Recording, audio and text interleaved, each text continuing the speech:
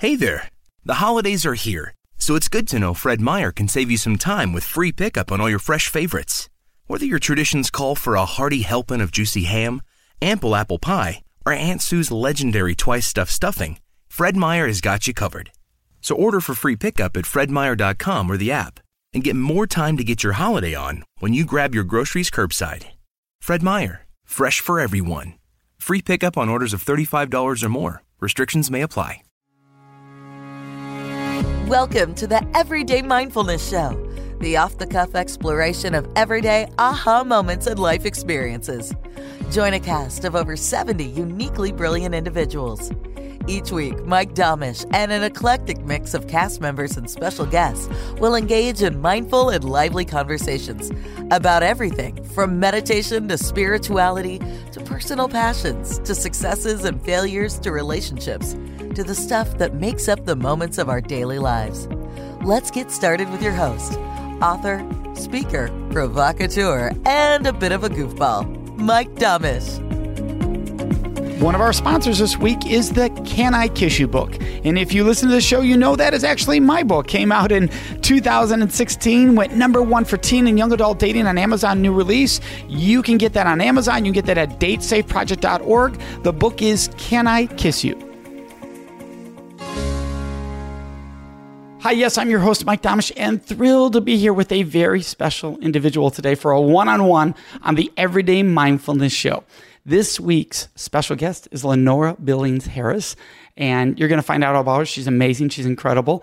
And remember, if you're trying to, maybe you're watching the show online, you're like, hey, how do I find out about her right now? You can find all the links to her on our website at everydaymindfulnessshow.com. That's everydaymindfulnessshow.com. But we're going to get right into this. Lenora, if you could let everybody know a little bit about yourself, what you do in the world, what's your unique ability and mission that you're sharing out there? Yes, well, I am so thrilled to be on your show because although my area of focus technically is diversity, inclusion, and unconscious bias, it actually has to do with mindfulness. And so what I really do is work with organizations that are serious about really grabbing diversity of thought. I mean, ultimately, the things that people do or the things that organizations do as it relates to diversity and inclusion has nothing to do with 5 of these and 6 of those and 12 of those. It really has to do with getting the right people on the team and then utilizing those right people so that they can give their best thought to be more innovative, to solve problems faster, to make more money for the company when it's for profit.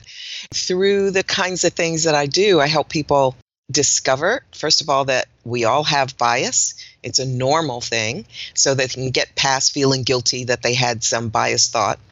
And then I help them understand physically where our biases come from, like what the neuroscience is behind it, so that, again, they can see it's not having anything to do with government regulations and all that kind of thing. And then we have some fun uncovering unconscious biases that most people don't think about that show up in the workplace or show up in the community. So that's what keeps me busy. I've been doing it for almost 30 years. That's awesome. And for everyone listening and watching, I know Lenora because we're both in the National Speakers Association. And Lenora, let's just call it a legend. There's no doubt about it in the industry. Just an incredible individual, a former past president of the organization, and been just remarkable in so many ways. And your spirit is always so present whether you're in a room or you're on a stage. You just have a sense of mindfulness about you that it just flows, and it's neat to be around. It's calming yet energizing. A big piece of what you do ties in so well with mindfulness, which is why we wanted to have you on also, is that unconscious bias can really influence how we think we're being mindful versus the reality of maybe we're not being so mindful because of these biases that we're bringing to the table. How do you best explain how that influences one's mindfulness in the world? Well, first of all, as I said a minute ago, everybody has bias. So the first part to understand is that bias is not positive or negative. It's neutral until you actually take action on it. But what gets in the way of being more mindful, being more focused on whatever it is you're doing or whomever it is you're interacting with, is to first recognize that you have to get rid of the noise. And all of us multitask, and we think we're good at multitasking, but the neuroscience indicates that we we really are not good at it, and we really need to focus. So, for instance, something as simple as listening to a person when they say their name, so that you can say their name back and say it correctly, has to do with our need to jump in to say something back and say something based on what we think that person is about, just based on whatever our background is, instead of taking a breath and slowing down our brain processes so that we can be in what's called the prefrontal neocortex. That's the part of our brain where we can be more analytical, where we can really think more, instead of the emotional part of our brain, which is where our biases are. So I share with people what are some of those things in our everyday life that we have biases about, so that the next time they encounter those situations, they can use some techniques so that they cannot place that bias on a person. So, for instance, tall men tend to have advantages that other men don't. Same thing for tall women to a degree. But in the U.S., men who are 6 feet tall or over a 30-year period make $166,000 more than a man who is 5'5" or shorter. And that doesn't count compound interest.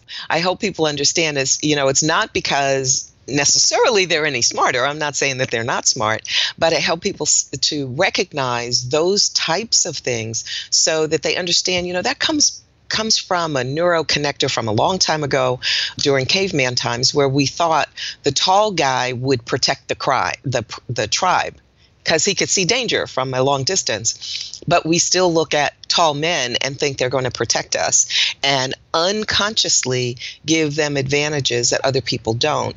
How that has to connect again with mindfulness is, once you know about some of these unconscious biases, then the next time you're interacting in a team or making talent management decisions, you can ask yourself, am I comfortable with this person because they're really good at what they do? Or is it because of how they look? They look good in a blue suit and they're tall, and many other things. That's just an example. But I help people see in a fun way, oh gosh, I heard this person, but I didn't really hear them, or I was giving them credit because of their accent, for instance, or how tall they are. And then we go into some strategies with helping people really analyze the processes within their own organization where there are built-in biases that cause them to not be so mindful in their decision-making. Oh, and we see it on stage. And in my line of work, for instance, speaking on sexual issues, as a man on stage, people go, oh, isn't that nice? It's a man talking. And there's this other level of credibility that's ridiculous. It's purely based on gender, and other things can contribute to that. The fact that I would be considered tall, that I have a certain frame about myself. And that's not big and muscular frame, but it's just even the thin frame. And the biases that creates in audiences that people don't want to acknowledge. Like, the audience member doesn't want to acknowledge they're doing that, because then they think, well, I'm being prejudiced or biased, and that's a bad. Like you said, they think it's bad. And so we get into these battles with the word privilege. And people get very upset over the word privilege. And really what you're saying is these are all unconscious biases, these privileges. So how do you address that? You're clearly going, yep, with the privilege, it's a hot issue. More than unconscious bias. That seems like a safe thing to say. We have unconscious biases. But you say someone has privilege, and people, I do not have privilege. Is there a significant difference in those terms, or are they very close and there's some small differences? Well, there are differences in that. First, people have to understand that unconscious bias is a process in our brain that happens whether we want it to or not. And privilege comes from recognizing all of who you are, because we don't see the world the way it is. We see the world the way we are. And that's not good, bad, right, or wrong. So, for instance, I was born in Newark, New Jersey. So I'm a Northeasterner, even though I live in Greensboro, North Carolina. And I know there are biases towards people from the Northeast. And there are biases about people that live in the South.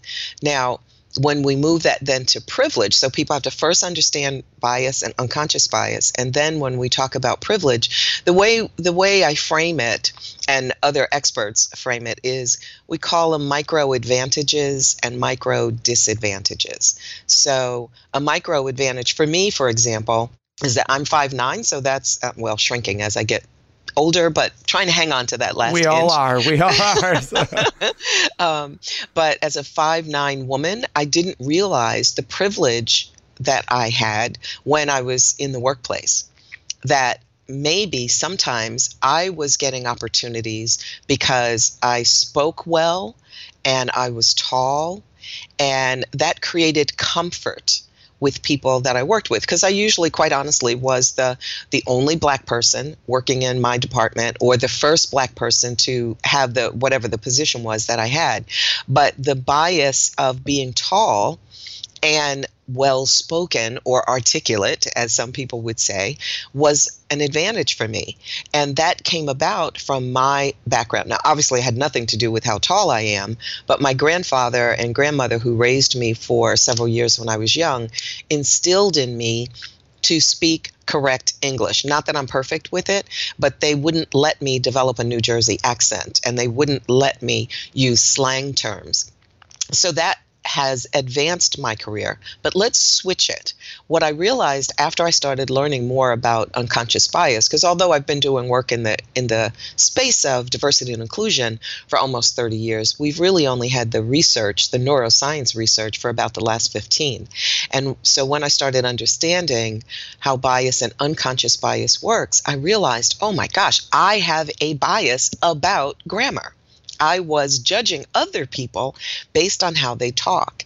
And one of the things I share with my audience is, because I try to be vulnerable to them, to help them know, just because I've been doing this a long time and other people see me as a pioneer in this area, that I am still learning. And I'm a human being like anyone else, so I have biases just like anyone else. But I would share with them that my last corporate position as a leader, I am sure that I probably created a barrier for some people, and they didn't get hired or didn't get placed in certain jobs because of my bias regarding how they spoke. And maybe the way they spoke would have had nothing to do with the quality of what was needed in that job. So it's really about allowing yourself to forgive yourself first that you have bias, get over it, and then be introspective, be reflective, pay more attention to how quickly you jump to conclusions. Because we don't argue with our own data. So when you shake someone's hand, for instance,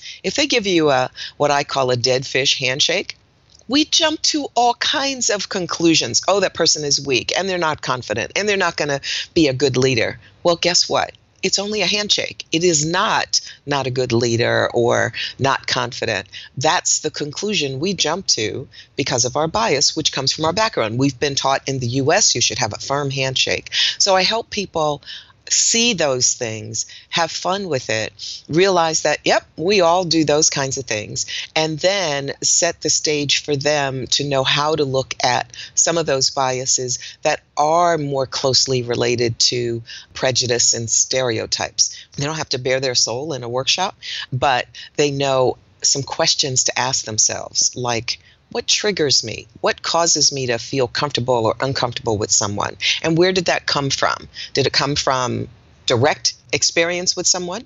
Or did it come from lack of experience with someone who looks like that person? Or was I impacted because of what I see in the media and movies and that kind of thing? So yet again, they can say, oh, okay, that's where it came from. And maybe it was useful way back then, but it's not useful now. And what can I do to include that person, to bring them in to the conversation instead of making assumptions about them? And I think language is a great example to jump off the board on this with, because for years, business success discussions were always about never to swear, never to, and that these were signs of a lack of intelligence. And many of us were raised this way, like that you can choose other words. And then you have a bias when somebody gets in front of you and swears, and you're like, well, that wasn't very smart. And they're brilliant people who are, interestingly enough, being more authentic. Because they're just like, I'm just being me. I'm just saying what I'm saying. Like, if that's you, you got a problem. And they're not being rude. They're not being disrespectful. They're not degrading other people. It's the word choice they're using in that sentence, but it's not directed at someone to do harm. And yet we go, oh, How could they? And our own industry does this in the speaking world. A lot of people do it, and I'm like, it's so strange that. And I had the bias for a long time, and now being able to have that vulnerability and go, what was I thinking? Like, why in the world? But you look back and you go, oh, that's what somebody taught me. Your parents taught you, right? Your parents taught you, and so we're taught this, right? And same thing, my parents taught that. And yet you go, wow, what am I doing? And what's interesting is, we also do it in our relationships at home. Like you were saying, we start to jump ahead of what they're going to answer because we have a bias of where this conversation is going. And when I talk to doing training on this topic of, helping people be more themselves in front of a room when we're working at the military and doing training, we talk about this all the time, that if you're not listening to the person who you think is heckling you, they're going to eat you alive. Right. Because the moment you aren't listening and you respond to something they said in the first 30 seconds of their response, but they kept talking for 30 more seconds, and the response changed in the last 30 seconds, they're firing back at you going, that's not what I said. That's not what I said. When you don't know what they said because you stopped listening. Exactly. And spouses we can be the worst. And I don't mean my spouse, I mean me, can be the worst at this, and having to constantly catch myself. And I never thought of it as a bias. I thought of it as saving time. Like, I got it. Right. So that type of thing, but it comes off as arrogant that you think you know what I'm going to say. And it is a bias that I think I know what you're going to say. And I think it's interesting for everyone to listening to think, where do I do this? Where do I jump ahead in my mind when talking to anybody about anything? It doesn't have to be your spouse. It could be work related. Where am I jumping ahead going, I got it before the sentence is done, before another 2 minutes is done? Yes. Well, it's interesting you bring that one up, because I know when I am stressed for time, that if I'm on a Zoom call or even face to face with someone and I know we've got to hurry, we have to finish this by a certain time, that I have a tendency to interrupt, which can be seen as very rude. And so I'm much more aware of it now. I'm more mindful of it. So hopefully I don't do it as much. However, when somebody's talking and I think, okay, I got that part. Now we got to go to the next thing because we've got 15 things on the agenda. And I realize that that comes across as being disrespectful to some people, but you have to be aware of it first. That's the first step. And it was interesting you brought up the whole idea around cursing, because one of my clients, who I'm doing a great deal of work with them all over the country, and they are an advertising firm, and they do tend to curse a lot more than your typical corporate client. And every time someone does, it catches me for a second, but I realize that my bias is you're not supposed to do that, so I can move on. I mean, I don't miss what they're saying. It's like, oops, yep, they did that, and now move on. Because to your point, I mean, that they're just expressing the way they want to express. And so many organizations have all the right words on their websites about how important their people are and how much they create an environment where you can be authentically who you are and you can show up 100%. And then when they do bias and unconscious bias work and being more mindful, they realize, oh, we do an awful lot of things that say it's not okay to be certain ways, to act certain ways, to look certain ways. And then they wonder why they're not getting 100% from some people, or why people come on board, but then it's a revolving door and they leave because they didn't feel included. And one of the things, and I'm sure you probably know this because of the work you're doing with mindfulness, is that what researchers are saying is that Maslow was almost right. Maslow said in the 40s that our most basic need was food and water, and then shelter, and then belonging. And now what researchers are discovering through their neuroscience as well as more psychological study is that belonging is the most basic need for human beings, our need to connect with one another. So when we have those micro messages, those little things that say you're not okay, what they have discovered is our brain interprets those exclusive behaviors, those behaviors that push us away, that our brain equates that to physical pain. You know, when you think of the fact that you say something off the cuff or you interrupt someone, that's like physical pain in the brain of that person. I was with a client yesterday and they were doing an exercise to think about something from their background that shapes how they see the world today. One woman shared that she just can't handle being around anyone at work that yells. Now, most of us would think yelling in the workplace is not okay, but many of us, it doesn't bother us one way or the other. If you're one of 6 kids and you grow up with everybody yelling to get a word in, it's like no big deal. What she said was that as she thought about it, and it was an epiphany for her, because she didn't know why it bothered her until we had gone through this exercise, and she realized that it came from when she was a little girl. Her parents had divorced, but before then, they yelled and screamed at each other all the time when she was small. So, think of the impact that has on kids, and how they either think it's totally okay or not, and, how they might interpret, well, if adults are yelling with each other, they're going to split up, or something really bad is going to happen. So when you go through the exercise of figuring out where some of these thoughts have come from in our background, then we're better able to understand why we have those thoughts in the first place, and then we can mitigate it. We really can't totally can't get rid of our biases, but when we become more aware of them, then we can behave in a different way. Well, and I think if you're a parent out there right now, it'd be interesting to ask yourself, how many biases have you taught your children? Mm-hmm.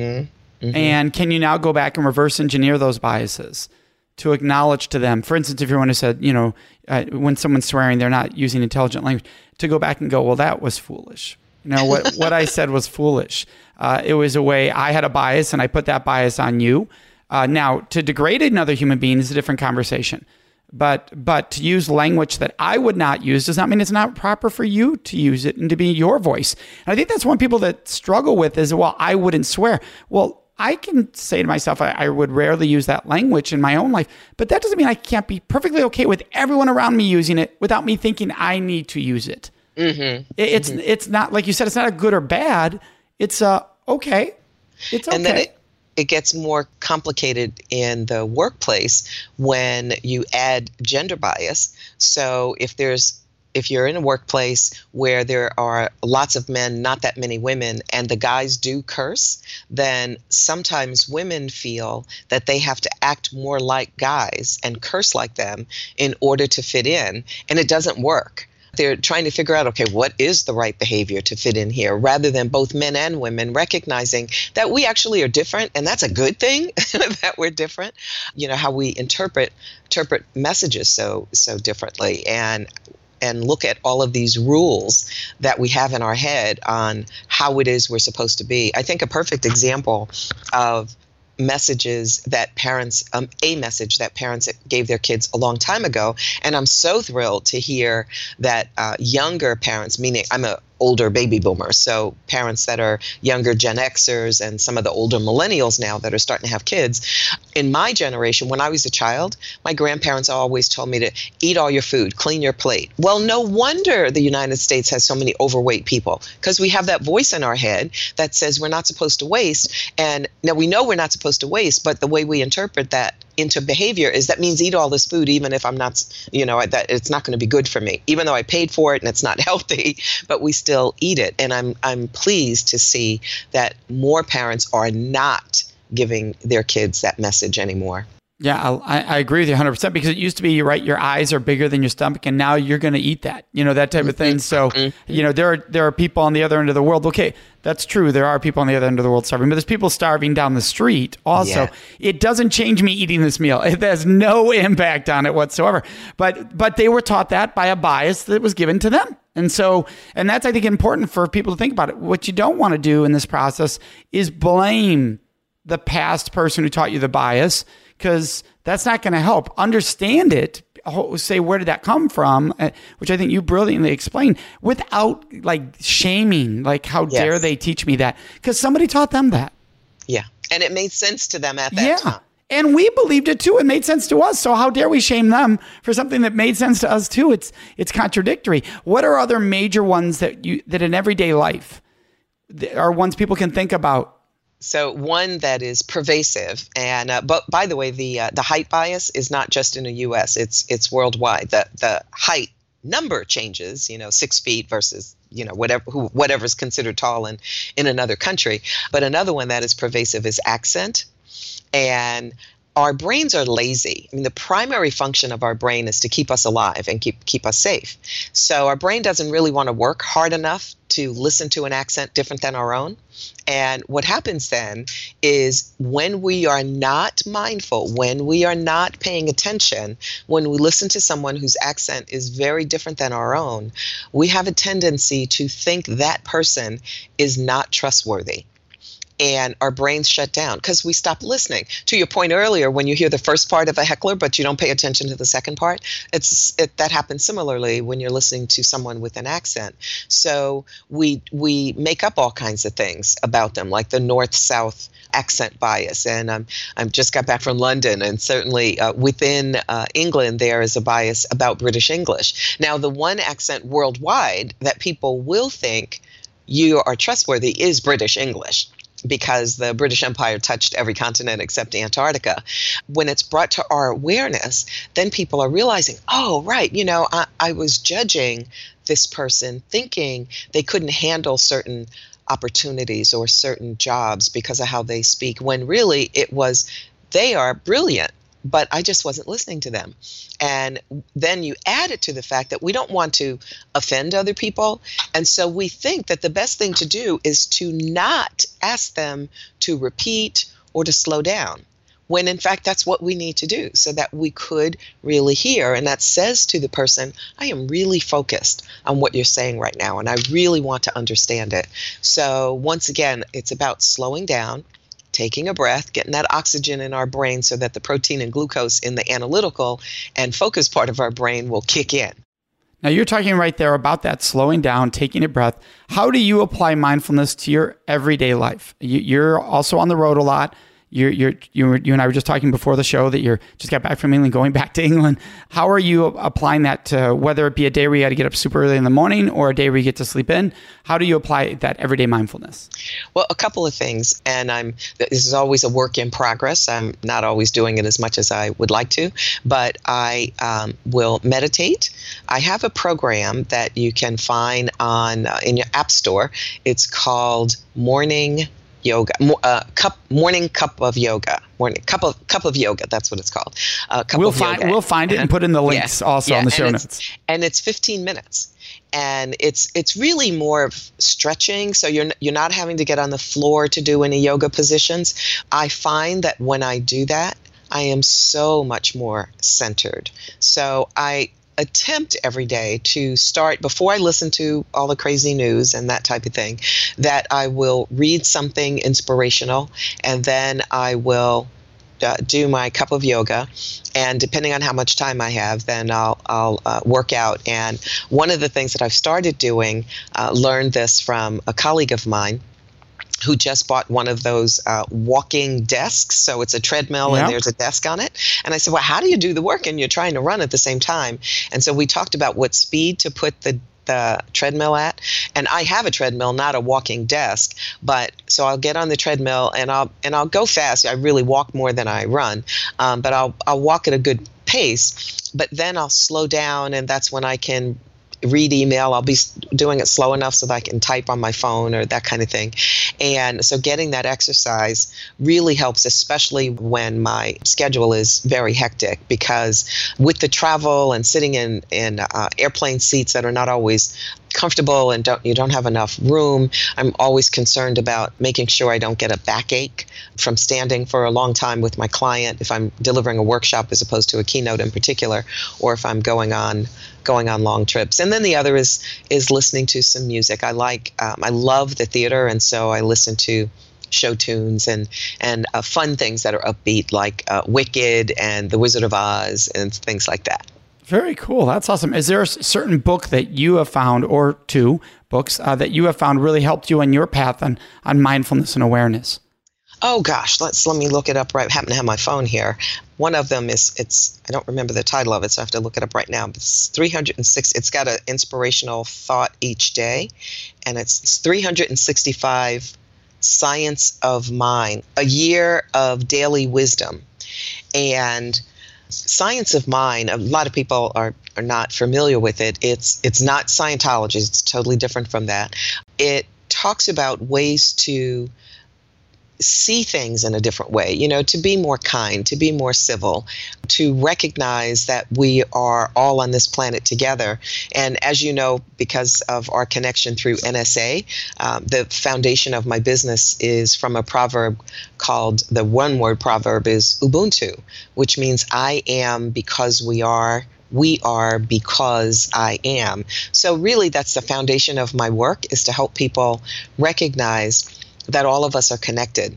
And without saying it that way, because I know that won't necessarily resonate with some people, there's another book that a colleague of ours just wrote. I think it just came out in the latter part of August, called Good Enough Now. Oh, yeah, by that's Jessica Pettit. Yes. Jessica Pettit. I love it. It's just a reminder of, we don't have to keep comparing ourselves to other people. We can't totally not do that, but the more we can get centered in our day to realize that I am enough right now, and whatever I'm experiencing in this day, hopefully I'm going to learn something from it. Or even if it's not as heavy as, okay, I got to learn something every day, but I'm going to be comfortable with it. I won't be needing to judge other people about it, whatever it is. And to realize that when it's something negative, I do have to keep reminding myself, this too shall pass. It's going to be another day. And it's so much, though, about breathing and breath to help us slow down, because when we get tense, we don't breathe deeply, and that's part of the problem, I think. I want to thank you so much for sharing your brilliance, your soul with us. It's been wonderful. For anybody watching right now or listening to the show right now and thinking, hey, how do I find Lenore? Well, everything is at our website, as always, everydaymindfulnessshow.com. Thank you, Lenore. For everyone listening right now, remember, you can subscribe to the show, leave a review on iTunes, and between now and next week's show, may you live a life of everyday mindfulness. Thanks so much, Mike. 3 quick reminders. 1, please subscribe to the Everyday Mindfulness Show on iTunes. Already subscribed? Then encourage others to join us by inviting them to subscribe to the show. 2, while on iTunes, download all the latest episodes.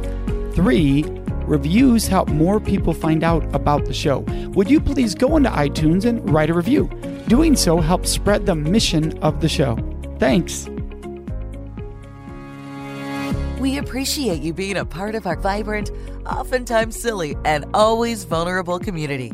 If you have an idea, a thought, want to sponsor the show, or just want to say hi, send us an email at listen@everydaymindfulnessshow.com and check us out at everydaymindfulnessshow.com. Have a joyful, mindful week.